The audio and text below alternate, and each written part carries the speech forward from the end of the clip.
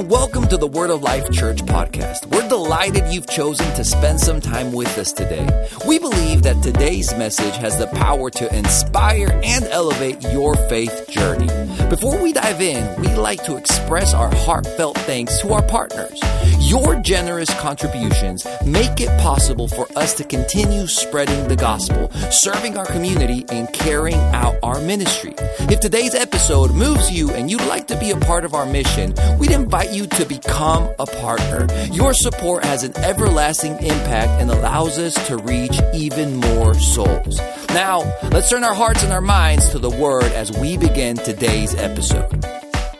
How many enjoy worship here? I really do enjoy worship. This morning I was mentioning this a little bit, but you know, in Thanksgiving, what we do is we give thanks. And one of the things I'm thankful for is this church. How many are thankful for Word of Life?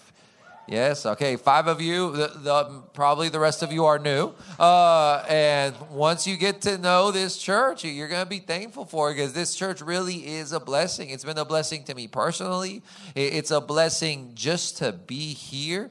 You know, every time I get to minister, but every time I just get to be in the church, in the place, I truly see how God's hand is over a church like this with you know, the style and just the capacity that our musicians have, and not just capacity, but the anointing that they have. It really makes it for a good church experience. I've been to a lot of churches lately, and I'm happy to go to churches and preach and stuff. But some churches just make you not want to sing to God. Some churches just kind of want, like, let's get to the message part real quick because, it's making me not want to worship God. But places like, Fondren, our worship teams, they're just very good. And if you ever get the chance to be close to anyone that was leading worship, tell them thank you, because what they do really is valuable to our life. They help usher in the presence of God. Anyway, so that's my introduction. I personally really like your pastor. Hopefully you like your campus pastor. She loves it when you clap for her. It makes her really comfortable. Really does. So let's do this a lot today. Just every now and then, let's just clap for our pastor, Pastor Hillary. It's a blessing. I always say this. You can tell how much God loves you by the pastor that he gives you. And you can tell God loves you a lot because he gave you a very cool pastor. It's a pastor that is understanding, that, gets it, that is deep in how she preaches. So let's just give it up for her again. Let's just one more time. That's fun. Okay, so today I want to talk just something hopefully quickly. I've been listening to pastors' messages lately at Fondren, and listen, you guys get the deep stuff. You really do. When I listen to the morning messages, they are good, and we've been talking about the end times recently, and I personally love the end times. I've been doing this program Sunday nights with my dad for like 2 years now, talking about the end times and stuff that is happening, and we'll watch the news, and then we'll shed some light on what the Word of God says about it, and just I love it, and I've been loving what pastor's been talking about, about that subject. But when he comes here, he really opens up and starts talking about really deep stuff. I would say that you are the deep sheep. And I don't know if you knew this or not, but he is throwing down stuff that hopefully you are picking up, because what he is preaching at Fondren at nights is just really deep. And when I finished listening to it, I'm like, oh man, I have to listen to that again. It's one of those where you kind of have to like go and chew on it some more. It was very deep. And so congratulations. You guys are getting the good stuff. I don't know what the other campuses are getting, but you guys guys are getting really good stuff. But I've been listening to his messages recently just over and over. And he always says, today's going to be quick. And then he goes for like an hour and a half. So today is going to be quick. Hopefully. And today's title of today's message is Look Up. Now, there was a movie that came out, I think, like a year ago on Netflix about looking up. And I remember watching it because I find it pretty interesting how the world wants to prepare people for the end times, but in their way. And that's why we've got UFOs and aliens that are coming out now, because even the devil is preparing for his excuse for when the church is raptured. That whenever we do disappear, the devil's going to be saying, oh, no, that was UFOs. It wasn't, prophesied over 2,000 years ago, over 500 times that Jesus was going to come for a church triumphant. No, it's UFOs. And so they're preparing for this. But I want to talk about the concept about looking up, about where you are placing your eyes, what you are looking at, and where you are focused on, because what you're focused on really will determine, your way of life and the outcome of your life. What you are focused on and what you are focusing in, what you're honing in on, it really affects the results of your life. And your results are actually it's a correlation between the results of life and what you're putting your eyes on, what you are looking at. And my dad would always say, John, if you want the results of Jesus' life, then you have to start living the way he lived. You can't expect someone's results without doing what they did. I was watching, this was a couple of months ago, my daughter, she was like going through some sickness, and so we would stay up at night, and she would have to have like this oxygen thing, not oxygen thing, but just this air thing. I don't know what it's called. The whole point, the what? A breathing treatment. She was going through a breathing treatment. Is that how you say it? She was going, so it was this thing it's kind of boring because you have to go like 15, 20 minutes with this thing on. So we'd put stuff on. And so, we'd watch like the usual Luca, Moana, and Spirit and whatnot. But every now and then I'd confuse her, and then we'd watch a documentary. I'd be like, oh, Spirit is asleep. You know how you don't lie to your kids because you shouldn't lie. You kind of just give them other truths. It's like, Spirit has to sleep right now. Oh, Moana, she hasn't come back from the island yet, but she'll be back. And so while she's coming back, we're going to watch a documentary. So we watched a documentary about the Dream Team, the Redeem Team, I'm sorry. In 2008, the United States had a team, and they had lost previously to Argentina.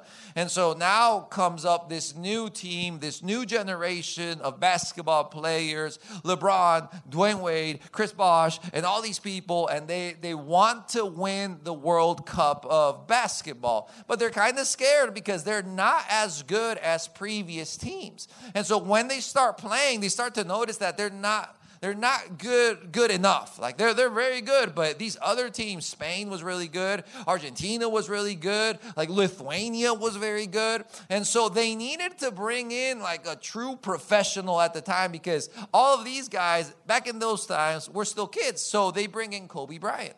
And one of the coolest stories that I saw during this documentary, that I'm sure Amanda was very blessed, just like me, by watching it, was that they were practicing all in Las Vegas. And so Las Vegas is known as Sin City, and people go and party, and they do all these things. And so all these, 21, 22-year-old players, after they'd go to practice, they'd go, and party.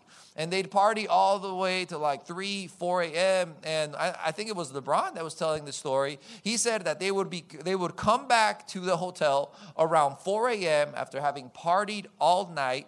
And at the lobby was Kobe Bryant with his bags, ready to go and practice at 4 a.m. He didn't go clubbing. He didn't go partying. All he did was he was prepared. He was focused. And so I don't want to spoil the whole documentary, but if you know history, they win. But one of the reasons why they won is because they stopped partying, because they started to look at this real professional and what he was doing and how focused he was. And so then they stopped partying, and then they started doing what he was doing. See, if you want the results of a professional, you can't just want them. You have to start doing what they're doing.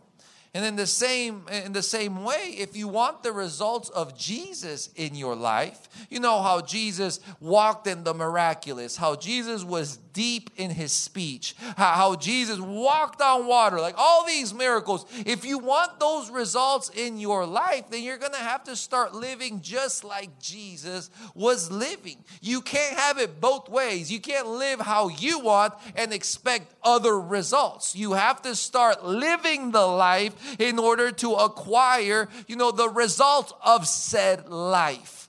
And so today, I want to talk about kind of like this reaction, this jerk reaction that Jesus had every time he faced opposition, every time he faced a problem, whether it was a big problem or a small problem. Jesus always did the same thing, and we're going to go through scripture to find out what it is. But if you kind of you can connect the dots, what he did was look up every time. When he had to bless the people with bread and fish, he looked up. When he had to heal a blind person, he looked up. When he faced death itself, he looked up. And hopefully after today's message and time that we have together, you have this habit in your life of looking up. That looking up to God is not your last result. It should be your first reaction.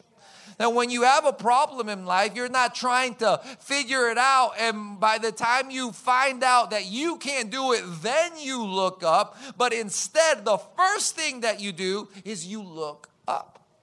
I believe we miss a lot in life because we don't look up. I remember this was years ago. We were at my dad's house, and I like to see stuff in the air, in the sky. One of my dreams is to go see the northern lights, the aurora borealis, right? And I like to see these things. And so there was a meteor shower that's going to go through Bogota. And so we're waiting for it. My dad has his telescope out. We're excited about it. We get into this moment where we're about to see, and this meteor shower, and there's going to be like at least 20 sightings of shooting stars. So it's going to be beautiful. So my dad starts cooking for it. We start preparing for it. We start to, get the chips, the dip, the sauce for the steak, for everything. And we're so excited about preparing for this that we miss it. And by the time we're like, all right, are the steaks ready? Are the chips ready? Is the sauce ready? Is everything ready? All right, it's time for a meteor shower. And it had happened like an hour ago. And I think that happens a lot in the life of Christians. We're like, yeah, we want to see a move of God. Okay, so let me get ready. Hey, let me do this. Let me do that. Instead of just approaching, instead of just looking up, instead of having that be the first thing that you do, we try to do everything else. We try to get ready for church. Instead of just going for church, whether you're ready or not, at least you're in the place. And so we miss it. And then we wonder why, Father, why am I going through it? Why are you giving me your hardest battles? Who's ever prayed that before, right? And God's like, you just got to get to church earlier. It's not the hardest battles. You just have to kind of pray a little bit more. It's not the hardest battles. You just have to stop saying you're a Christian and start acting like a Christian. Was that too harsh? I'm sorry. It's the Thanksgiving dinner. It gets to me. But the Bible says in Isaiah 31, verse 1, are you guys ready to take notes today? Because it's going to be a lot of Bible. Isaiah 31, verse 1 says, woe to them that go down to Egypt for help and stay on horses and trust in chariots, because there are many, and in horsemen, because they are very strong, but they look not unto the Holy One of Israel, neither seek the Lord. Now it says, woe unto them. So it's kind of like a chastisement against those that are focusing and putting their efforts on things that are man-made. I believe that there's a lot of depression that comes attached to expectations of things that the devil can attack. Let me say that again. I believe that there's a lot of sorrow, there's a lot of stress, there's a lot of depression that comes when you attach your affections to things that the devil can attack. That makes it an easy target. This morning we were talking a little bit about this, but you see people that they put their affections on the things of this earth, which the devil can attack. We mentioned like shoes. People put their affections on shoes, and they think that their joy is gonna be fulfilled by acquiring shoes. And all it takes for the devil to destroy your joy is to have a little crease on your shoes, right? All it takes it's easy. It's not a huge battle. All he's got to do is have someone step on your shoes, have a puddle, and splash a little on your new shoes, and then all of a sudden your joy is gone. And this is what the Word of God says, is woe unto those that are putting their affections, that put their trust in chariots because there are so many, that put their trust, their affections in horsemen because they are very strong, but they look unto the Holy One of Israel. They don't look unto the Holy One of Israel, neither seek the Lord. That people are seeking a certain number in their bank account. That they're like, if I could get those X amount of figures, whether 6 figures, 7 figures, 8 figures, I don't know, more, 10 figures, right? Around there. If I can get to that amount of figures, why? Because that's what they say, that once you're in that tax bracket, you'll be fine. And it says, and instead of pursuing the Lord, you're pursuing these numbers. Instead of pursuing the Lord, you're pursuing these things that the earth has to offer, that the world has to offer, and then you become an easy target for the enemy. Why? Because all he's got to do is he's got to attack that. Doesn't even have to attack you. All he's got to do is attack where your affections are on. And so the Word of God says, instead, you have to pursue God.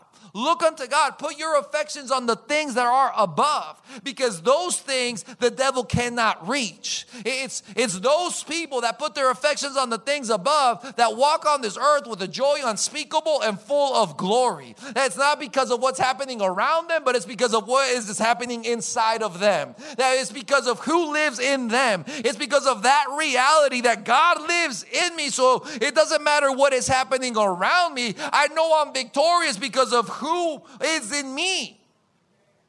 That I am more than a conqueror in Christ Jesus. That I know who my family is. I know who my God is. Why? Because I've been looking up. Because I've placed my eyes on Jesus, the author and finisher of my faith. Because I'm focused.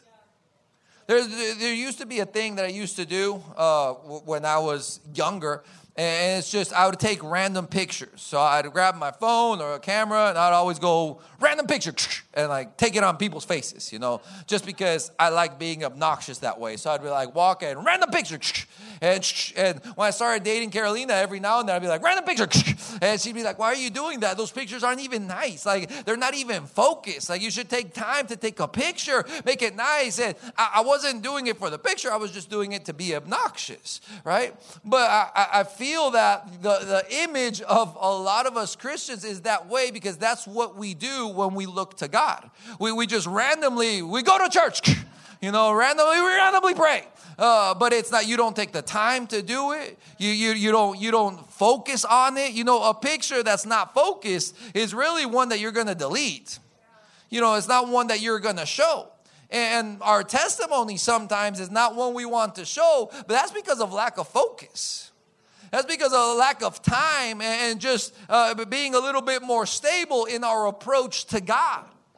We're randomly praying every now and then when we feel that, there's nothing else to do. Oh my gosh, random prayer, right? Like random devotional. How many have done a random devotional, right? It's like, it's a 10-day devotional and you do the first 2 days in the first day because you kind of want to go for, I've done it before, I'm like, well, I haven't, read the Bible in 3 days. Let me read 3 devotionals real quick and call it a tie.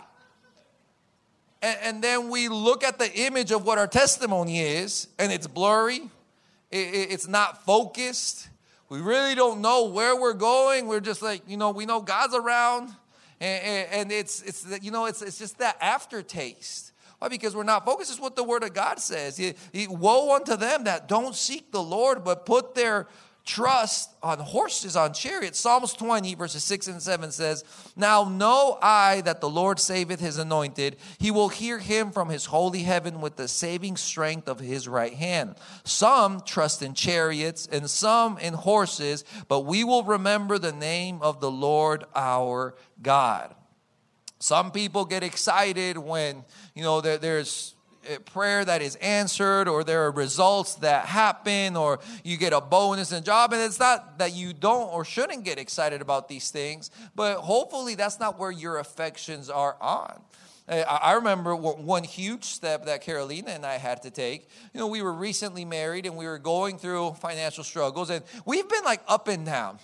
Can I be honest with you? Like we got married and we both had debt. We had like college debt and other debts that had happened. I had a business, and that business was doing incredibly well until it stopped doing incredibly well. It's a long story, but I woke up at 3 a.m. because our competitor called me and he was crying. I went to visit him where like the whole business was happening. We imported fruit from other countries into Colombia. We were doing very well. Something had happened about the third competitor. He was doing stuff that he shouldn't have been doing, and he basically caused us all to go broke in like 2-3 days. Everyone went broke. It was terrible. I saw like a 53-year-old man in tears because he had lost hundreds of thousands of dollars that night. And it was just one of those crazy things. And one of the reasons why I got so excited about marrying Carolina, apart from my eternal love towards her, is because my business was doing good. So I'm like, well, business is doing good. I'm going to take care of you, baby. You don't have to worry about a thing. And then, what was it, like 3-4 months before, I had already proposed, I had already done. I'm like, by the way, I'm very in debt. But does it help to say that I really, really love you? And obviously we're married. Today is actually our anniversary, 7-year anniversary today. We're doing it. It's like 12 years dating, right, in total. And so, we're doing good. Carolina's fantastically blessed. And so am I. I'm very blessed because of it. But the point is, when we're going through these seasons, one of the things that happened, we had been saving, and we were going to move to the States. And so we had been saving, and we had all these savings. And then a debt that wasn't supposed to be paid, then all of a sudden had to be paid. And then all of our money, except for, it's like the equivalent of $200, all of our money had to go towards that. So now we're going to move countries. We have nothing, on our bank accounts, just $200. And I remember we were crying because we're like, what is this? At least we had something to fall back on. Now we have nothing to fall back on. And I remember we're in the room. We're pretty mad because of what happened. We're not mad at each other. We're actually mad at the people that started, taking our money and everything. That's another story. And I remember I told her, well, with $200, we really can't do much. What if we just sow it? What if we just look to God and say, God, you can do more with this than what we can do? And it was a moment of growth, because at one point our reaction was like, or let's just keep it, because $200 is better than $0, and God has enough in heaven. His streets are paved in gold. Like, he's got enough. He doesn't need my $200. And how many have fought before with that? Like, God is telling you to be generous. God's telling you, like, yeah, but God, yeah, I need it more than you do. And what God's trying to tell you is, no, what you need is to place your eyes on Jesus, the author and finisher of your faith. That if you want your faith to be finished, you got to place your eyes on him. You got to be obedient to his word. You can't just wish these things to happen. There's got to be faith in this life. Without faith, it is impossible to please God. Is this too heavy for like a Sunday night? Like, because this, I think this is the truth when you place your eyes on him. And so to end the story real quick, I remember that in like a 2-3 weeks time, stuff started happening supernaturally. There was people that randomly as in We don't know who these people are, and then all of a sudden, you walk into them, and it's like, hey, God had placed you in my heart. We have an offering for you. So they'd give us an offering, and it was more than $200. And so I'm like, oh my gosh, this is kind of working. So I'm like trying to bump into people on purpose, to see if God has been telling them something about me. How you walk in, hey, nothing, okay, trying to help God a little bit. In this life. And once we get to the States, we basically have recuperated what we had lost in 3 weeks' time. The people, it was just super, I can't say it in any other way because it was literally supernatural. And the reason why it was, again, let me remind you what my dad would say and what the premise of this message is. If you want the results of Jesus in your life, you have to start living the life of Jesus. You can't wish results and then have a different lifestyle to those results.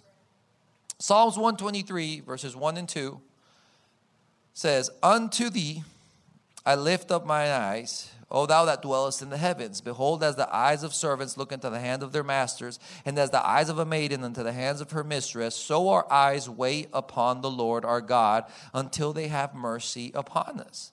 Now, what is this implying? That there is they're vigilant in what they are looking at. That they're not just glancing towards God, but they are vigilant in the way they are looking. That their eyes, they're not looking at anything else. They are just looking towards God. See, there's a way to look up.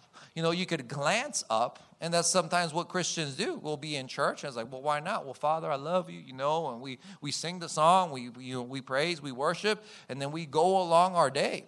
Or there's this type of looking up, which is vigilant. Like if he moves, I move. If he stays, I stay. And there's a difference, and because of it, there's a difference in result. Sometimes you see it on Instagram or social media, and people will attack other ministers because of how blessed they are. And I understand there's excess to all these things, and to each their own. I can't get into that right now. But what I do know, having met some of these people, is that for them, it's inevitable to be blessed because of the way they live their life. That if they are obedient to the word of God, God will bless them. That if they're vigilant in what they're looking, if their steps are ordered by the Lord and they are being guided by Him, well, it's inevitable that you're going to walk into things that God has prepared for you. Now, usually what I've seen is people that are critiquing these people are because they're not walking into what God has prepared for them, because their eyes are on Instagram instead of up. And so how much people are making, what they're wearing, all these things, but do you know what God has said today for you? I feel like this is very heavy sometimes, and so I'm sorry, but it's because I really want us to make a right decision, to look in the right direction. Because this is what truly changes your life. It's not just, an experience at church, it's a way of life. Now, let's look at what Jesus did practically. Jesus is our role model. We should follow Jesus. We are to be Christ-like. So what did Jesus do? Let's look at Matthew 14, verses 13 to 21. Matthew 14, verses 13 to 21 says, when Jesus heard of it, he departed thence by ship unto a desert place apart. And when the people had heard thereof, they followed him on foot out of the cities. And Jesus went forth and saw a great multitude, and he was moved with compassion toward them, and he healed their sick. And when it was evening, his disciples came to him, saying, this is a desert place, and the time is now past. Send the multitude away, that they may go into the villages and buy themselves victuals. But Jesus said unto them, they need not depart, give ye them to eat. And they say unto him, we have here but 5 loaves and 2 fishes. He said, bring them to me. And he commanded the multitude to sit down on the grass, and took the 5 loaves, the 2 fish, and looking up to heaven. Says, what did he do? He looked to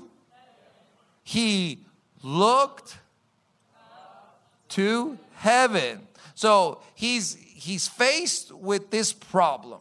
And the first thing that he does, and this is a problem, mind you, that can be resolved in a natural way. Like the disciples are giving him a simple answer to this simple problem. And I want us to grab this because sometimes we think that we should just look up when the problem is big. But we should look up no matter how big the problem is. Even if it's something minuscule, even if it's something that can be resolved in a natural way, I think we should have the habit in our life to still look up. And that's what Jesus did. Like Jesus could have just told him, listen, I never promised food. You guys have been here. Thank you for coming. Now go to Kroger before it closes, right? Like, thank you for coming. There's a store like half an hour away. Y'all will be fine. But instead of that, he said, no, let's see if we can give him to eat something. And the disciples were like, no, it actually would just be easier if you just let him go. It's still time. CVS is still open. Like, let them go. And Jesus, this is something small. Like, there's already solutions to this problem. Like, this isn't a big problem. It's not a life-altering moment. It's just bread and fish. It's just food for them to eat. But Jesus is teaching us something here. He says, even in the minuscule things of life, we still need to look up. Even if it's small, even if you already can have an answer to it, it doesn't hurt looking up to see what God wants to do. I remember, I might have told this story before, but I was in my dad's office and one of his friends came in and wanted to offer him this like investment opportunity. So now people do this from time to time. They'll offer my dad investment opportunities, but this investment opportunity was the investment opportunity. Like, it was the one you've been praying for. Like, it was the one, like, this is the open door we're about to walk in, and then like everything is going to be solved because it's so good. And it really was. And financially, it was like fiscally responsible to do this. And so his friend is talking, is like, listen, they've opened up this opportunity for you to come in. And so I'm looking at this, and I'm like, I'm ready to invest. They didn't even ask me, and I'm ready to invest. I'm like, yes, Lord, here am I. Take my money. Like, this is it. And so his friend leaves because my dad's super spiritual. He's like, oh, I'll pray about it. And I'm like, you really don't have to pray. You just have to sign. Like, it's just one of those things where you can't be over spiritual about this. And so I'm talking to him. I'm like, Dad, so how are we going to go in? Like, can I give you some money? And then you can also put it with all the money you're going to put in. And I'm just super excited because we're about to be blessed. And I'm about to buy all the stuff I want to buy. Like, this is it. And my dad looks at me and he says, I don't know, John, I just don't have peace about it. I'm like, well, you don't need peace. You just need to put the money. Like, that's it. Like, you don't need peace, whatever. Like, I went through the Excel sheet. It works. Like, it really did. I'm not dumb with these things. Like, I saw it. I'm like, oh my gosh, this is the opportunity of a lifetime. And my dad looks at me and is like, listen, I don't have peace, but if you want to go in, you can go in. And I'm like, oh. Well, now I'll be disobedient if I go in. Like, now I'm not spiritual because I don't feel peace, just because I feel a little bit of greed, right? Like, what is, so I didn't, but I'm super mad at my dad for being spiritual for something so minuscule. I'm like, listen, it's dumb not to do this. Like, why are you asking God for something so dumb? Like, ask him for like the impossible things. Ask him for when you need healing, when the doctors can't even heal you. Like, ask him for visions, but asking them for something that is so small, why? Well, like a year later, I had already forgotten about this, forgiven my dad, all the whole works. And he comes into my office. He said, did you see what happened? I'm like, no. So he like goes on my computer. He's like, look. And it's hard to explain, but like the one thing that wouldn't happen, couldn't happen, shouldn't have happened. And that business fell through. And everyone that invested lost their money. So I look at my dad and I tell him, I have peace now. I really do. I've been talking to God and I just have peace. He laughed. He told me, I told you so. But I've learned from my dad that even in the small things, just like Jesus, this is bread and fish. This is not, no one's life is being changed. Like, they could have just gone and bought food. This is just a snack. But how many of you know God is big enough, but He's also loving enough to take care of the snack, to take care of the minuscule thing? And that our reaction, even in the small things, is still to look up. My mom will always, she has this thing. And I know when I think Pastor talked about the favor of God last week or 2 weeks ago. And the favor of God, and if you haven't heard that message, I want you to go hear it tonight or tomorrow. Or if you're listening to the podcast, stop listening to this one and go listen to that one. And then maybe listen to this one. Because there's a depth to, the favor of God and to the goodness of God. One of the things I've seen with my mom is my mom will talk to God for things that are frivolous. Like she'll go into the small. So Bogota is huge. It's got 10 million people. It's always busy. There's always traffic, and there's never a parking spot. Never. So you really need God to move on your behalf to find the parking spot, because there's, again, 10 million people. Like, it's so much. And my mom will always do it. She'll go into the mall and she'll always pray. She'll be like, well, Father, guide me. And I'm like, it's like a GPS, like a spiritual GPS. Like, Father, guide me. I need, I'm in a hurry. So Holy Spirit, lead the way. Where is my parking spot? And it's kind of cringy sometimes when you're sitting with her, because you're like, Mom, let's just park way in the back. There's always space in the back. And she's like, no, I am blessed and highly favored. But the problem with it is, well, not a problem, but the thing about it is, she always finds a parking spot. Like, it's crazy to think. But I'm learning that God is not just in the miraculous and in what's huge. He's also in the small things. And our relationship with Him should be at a point where you're not just asking for the big things. He's in everything, even the small things, even the bread and the fish. Now let's look at something else. Mark chapter 7, verses 31 and 37. Are you getting anything out of this tonight? Mark chapter 7, verses 31 to 37 says, and again, departing from the coast of Tyre and Sidon, he came into the Sea of Galilee. How would you say Sidon? Sidon? In Spanish is Sidon, so I'm just going to stick to that. Sidon, down to the Sea of Galilee and into the region of Decapolis. It says, and they brought unto him one that was deaf and had an impediment in his speech, and they beseech him to put his hand upon him. And he took him aside from the multitude and put his fingers into his ears, and he spit and touched his tongue. And looking up to heaven. Now, a lot of people, when they'll preach this, they'll talk about the spit, and they'll talk about the slapping the tongue. And man, that is weird. And I love it, because every time Jesus would heal someone, he would always heal someone differently. And if you see that, it wasn't always the same. He wasn't in the spitting ministry, the slapping the tongue ministry. He was just in the healing ministry. And so he would heal according to how he was led. But one thing that we sometimes look over is this part, that with the spit and with the hitting of the tongue, he looked up to heaven. He knew where his help comes from. He knew who was actually doing the work. It wasn't Jesus, the anointed one. It was the anointing of God on Jesus that allowed him to heal. It's the same thing with us today, that when we pray for people, it's not because of who we are, but it's because of the healing power that is on us. It's because of the same power that raised Christ from the grave that lives inside of us and gives life to our mortal body. It's because of him on us. So again, with the small things, look up. But now this isn't a small thing. This is a pretty big thing. And what did Jesus do with the big thing? He also looked up. See, when you're facing opposition, when you're facing problems, no matter how big, no matter how small, we need to have this habit of reacting the same way Jesus would react. That he wasn't looking up to see, well, is this something you want to do or not? No, he knew in whom he had believed.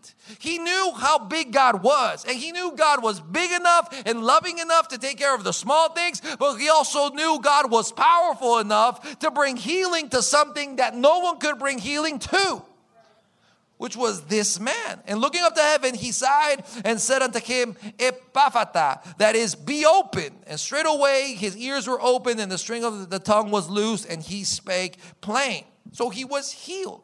So look at this. When you're faced with the minuscule things of life, look up. When you're faced with healing problems, with sickness and disease, look up. And now look at this. John 11, verses 38 to 44. John 11, 38 to 44. Jesus, therefore, again, groaning in himself, coming to the grave, and it was a cave and a stone laid upon it. Jesus said, take you away the stone. Martha, the sister of him that was dead, said unto him, Lord, by this time he stinks, for he hath been dead 4 days. Jesus said unto her, said I not unto thee that if thou wouldest believe, thou shouldest see the glory of God? Then they took away the stone from the place where the dead was laid. And Jesus lifted up his eyes. So now this is not just a healing. This is not something minuscule, bread and fish. Now this is an impossibility. He's faced with something that really no one has seen up until this point. A man that was dead. Mind you, he was dead 4 days ago. So like there was rotting involved. So it wasn't like he was recently dead and you like CPR real quick and then like something happened, should electrocute him real quick and then come up. No, like stuff had probably fallen from his body. There was probably worms on his body. Like this, he was dead, right? So it's impossible. And what did Jesus do? Same reaction. Same reaction than the bread and the fish. Same reaction than the sickness. It's the same reaction. See, because when you get close to God, you start to realize that this is not because of you and that this is not about you. That it's not because of how you pray and you're like, oh, Father, because, sometimes you get scared because of the impossibility. So then you start you putting more volume to your prayer, thinking it's more anointed. You're like, oh, Father, in the name. But it's not because of your volume. It's not because of how much you scream. It's because of who lives inside of you. It's because of the power of God that is in you. To a point where I've seen people be healed. And be healed in like the most, kind of normal way possible. I've seen people pray and be healed in the name of Jesus. And I'm like, you don't want to, scare it a little bit, scream it a little bit, push it in a little bit. And this friend that prays for people this way, he's like, well, no, because it's not me who's doing the healing. It's God who's doing the healing. And so I've seen people do this before where they'll actually teach about the word of God first before they pray for someone because they need people's faith to be at that place. Because it's not the anointing on me. It's also the faith with which you receive. It's about him. That when you place your eyes on Jesus, you start to recognize, oh no, this is a him thing. This is not a me thing. Now, even the results of life, as long as I'm looking to him, this is a him thing, not a me thing. It happened. So during the time, remember when I said the story that my business had failed and it was crazy and all of this was happening? So I told God, one of the testimonies was I told God, listen, God, I wasn't doing anything wrong. I was still following you. It wasn't one of those where I was a Jonah and so I was in my job and so I wasn't in prayer anymore. No, I was praying. I would go to work praying. I was doing what you're supposed to do, and then the enemy attacked. And so I told him, I kind of need your help so I told him, this is a you thing because me no puedo. I can't. I have nothing. I'm about to get married. I need you to help me with this and with the marriage that's about to come. And he actually did, and that's a testimony that I'll let Carolina talk about one day because she met this model for this what is it, a TV channel, and the TV channel actually ended up paying for part of our wedding. It was a whole thing. It was amazing. But I'll let her tell the rest of the story, which I almost told completely.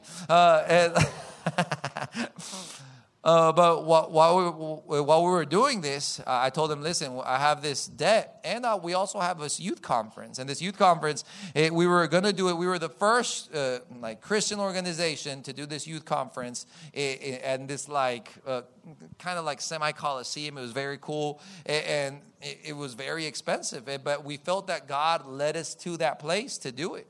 So I told God, listen, I got a whole lot of problems right now, and you're the only solution to the problem. But I'm going to believe in you, and I know you're going to do it. And one of the things that happened was there was a mistake made by one of the lawyers of who we owed money. And it was a bad thing because they were doing stuff wrong. It's just, anyway. And so they made me sign a paper. So I signed the paper. And I'm like, okay. So it was, in Spanish, it's called a pagaré, like an IOU, I guess. And it's like, so I'm going to pay this amount of times throughout these months. I'm like, all right, I'll do it. I have to. I'm honorable in the way I do things. And so I'm praying and everything. And then like a couple months later, I get a call from the lawyer. He's like, hey, can we meet? I'm like, what is this about? And he's like, well, the paper that was sent from the company and everything, they made a mistake. And they wrote down a different number. And I'm like, but you read it, right? It's like, yeah, I signed it, right? And I'm like, no backsies. And so they called, and again, it was this whole thing. And then the company just called me and said, listen, we're just going to forgive it. Just pay what you signed for, which was 10% of what we would have had to pay. It was one of those things. So I'm like, I'm here in the car, I'm driving, talking to these people, and I look at God, it's like, I never doubted. I always knew this was going to happen. But this is one of those things where when you look up, this is what the Word of God says. Let's go to this real quick. It says in Psalms, where is it? You have it, Psalms 122. It says, I place my eyes on the hills. Where does my help come from? My help comes from the Lord, my God, maker of heaven and earth. And that's what the psalmist would do. And it's kind of like the invitation for you tonight. I don't know why I'm like in this teaching phase, but I'm in this teaching phase. And I wanted to teach tonight. I wanted to teach what the psalmist is inviting us to do, to place your eyes on Jesus. He said, where is my help going to come from? My help comes from the Lord my God, the maker of heaven and earth. If anyone is going to help me, it's going to be God, which is why I look up, which is why I place my eyes. So three things real quick. In the small things, in the minuscule things of life, look up. In the big things of life, look up. In the impossible things of life, guess what? You look up. And you allow God to write the testimony.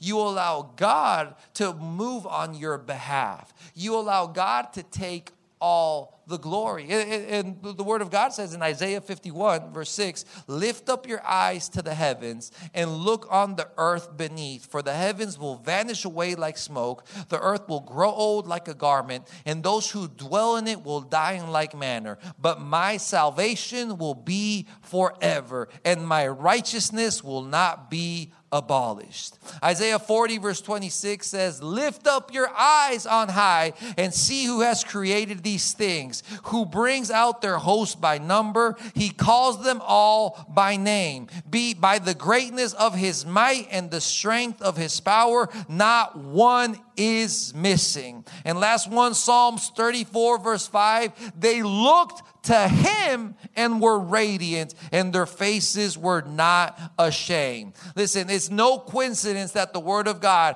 time and time again, invites us to do this one thing, to look up. That when your first reaction is to look up, you will get to see, but then you will also get to tell about the goodness of God.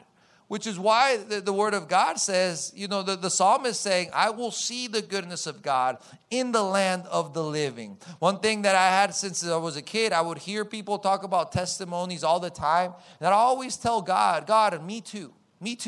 I want to be part of that. I don't want to be someone that talks about someone else's miracle. I want to tell people about how good you have been in my life. And if that's you tonight, let me invite you once again to look up. In the small things of life, look up. In the big things of life, look up. And in the impossible things of life, look up. Before you do anything else. I've shared this before. My wife has a habit that when we get money, she'll ask, whether it's audibly or just internally, she'll talk to God. And she'll ask God, what do you want us to do with this money? And I always know. recently something had happened and we had an investment come in. And I remember I'm in the car and I have the investment. And I knew, Carolina's going to touch this money. And I didn't not in a bad way, not like, oh, she's going to buy a Louis or whatever. It was more of she has something. And indeed, I walk in and we're talking, and it just takes a couple of minutes. And then she says, why don't we give some of that money to a certain place and do this? And I never fight it. I never say no, because I know we're looking up. All we do is, God, before we even think about what we do with our money, we're going to look to you. In the small things, look up. When we're faced with big issues of life, when we're faced with debt in life, we do the same thing. God, what would you want us to do? Is there a job I should take? Is there some work that needs to be done? Is there a place that I can sow? What do you want us to do? I look up. In the small things, I look up. In the big things, I look up. When things are impossible, we look up. The moment we lost our baby, the first day, 2020, we lost our baby. And in the car, it took us a few minutes. It really did. It was hard. I was devastated. And I can't even imagine what Carolina was going through. We were devastated in the car. I called Pastor Joel and I'm crying. I can't get it out. I'm like, this happened and Pastor Joel doesn't know what to do. This is something that's shocking. It shocked our system. And while we're in the car, I go to wash the car because I didn't know. Literally, I was so devastated that the first thing I saw was a car wash. I'm like, let's just go in. Let's just go wash the car and think what we're to do. And while we go through the car wash, Carolina puts on a song and we start worshiping God. And that's what we do. We in the impossible situations, we look up. Well, now's the time you've seen our baby. It's a miracle. I love my baby. Miracle number 2 is on the way. Like literally, it says 3-4 months in already. Baby Elena. So now 2 miracles. And I get to tell these stories not because of something I've done, but because of how good God has been. The only thing I've done is looked up. And I want to invite you today. I believe you can feel the push. You can feel like the tug of the Holy Spirit saying, this is it. This is the step.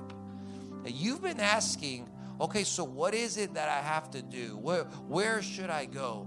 And you're looking at chariots and you're looking at horsemen for what truly God can do for your life. And it's not that God can't move those things on your behalf, but first things first, look up. In the small things, look up. In the big things, look up. In the impossible things, look up. I place my eyes on the hills. Where does my help come from? Where does your help come from? My help comes from the Lord my God, maker of heaven and earth. Where does your help come from? From God, maker of heaven and earth. That if he made and created the impossible out of nothing, what you need is possible for him. He doesn't need precedent to be able to fulfill, to be able to accomplish what he has called you to do. He's just that powerful. All he needs you to do is to look up. I'm going to ask you to stand real quick.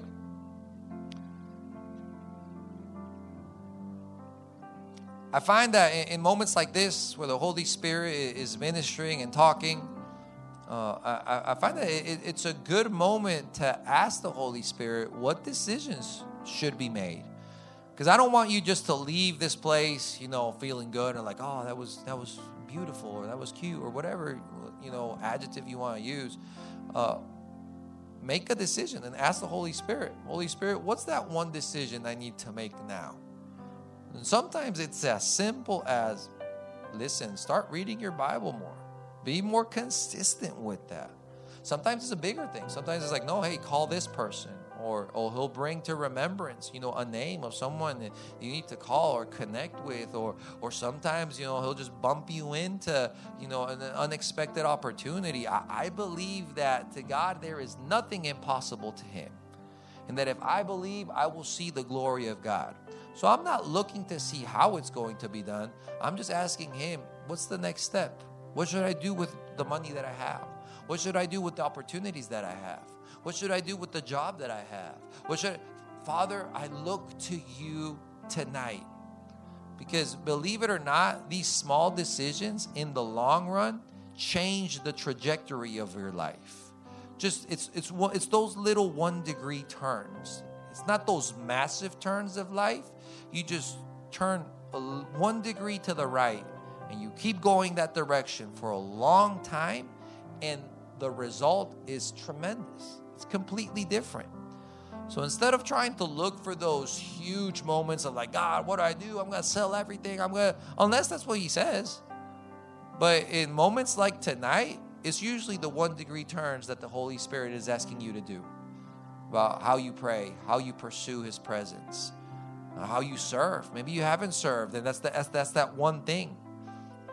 What would it be tonight? I can't give you the answer. I've given you options, but I can't give you the answer. But you know who can? God. So tonight, look up.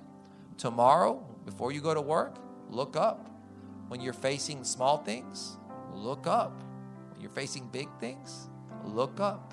When you're facing impossible things, look up. Father God, we thank you for this day. And we thank you, Father, for your Holy Spirit. We thank you for your presence in this place tonight, Father.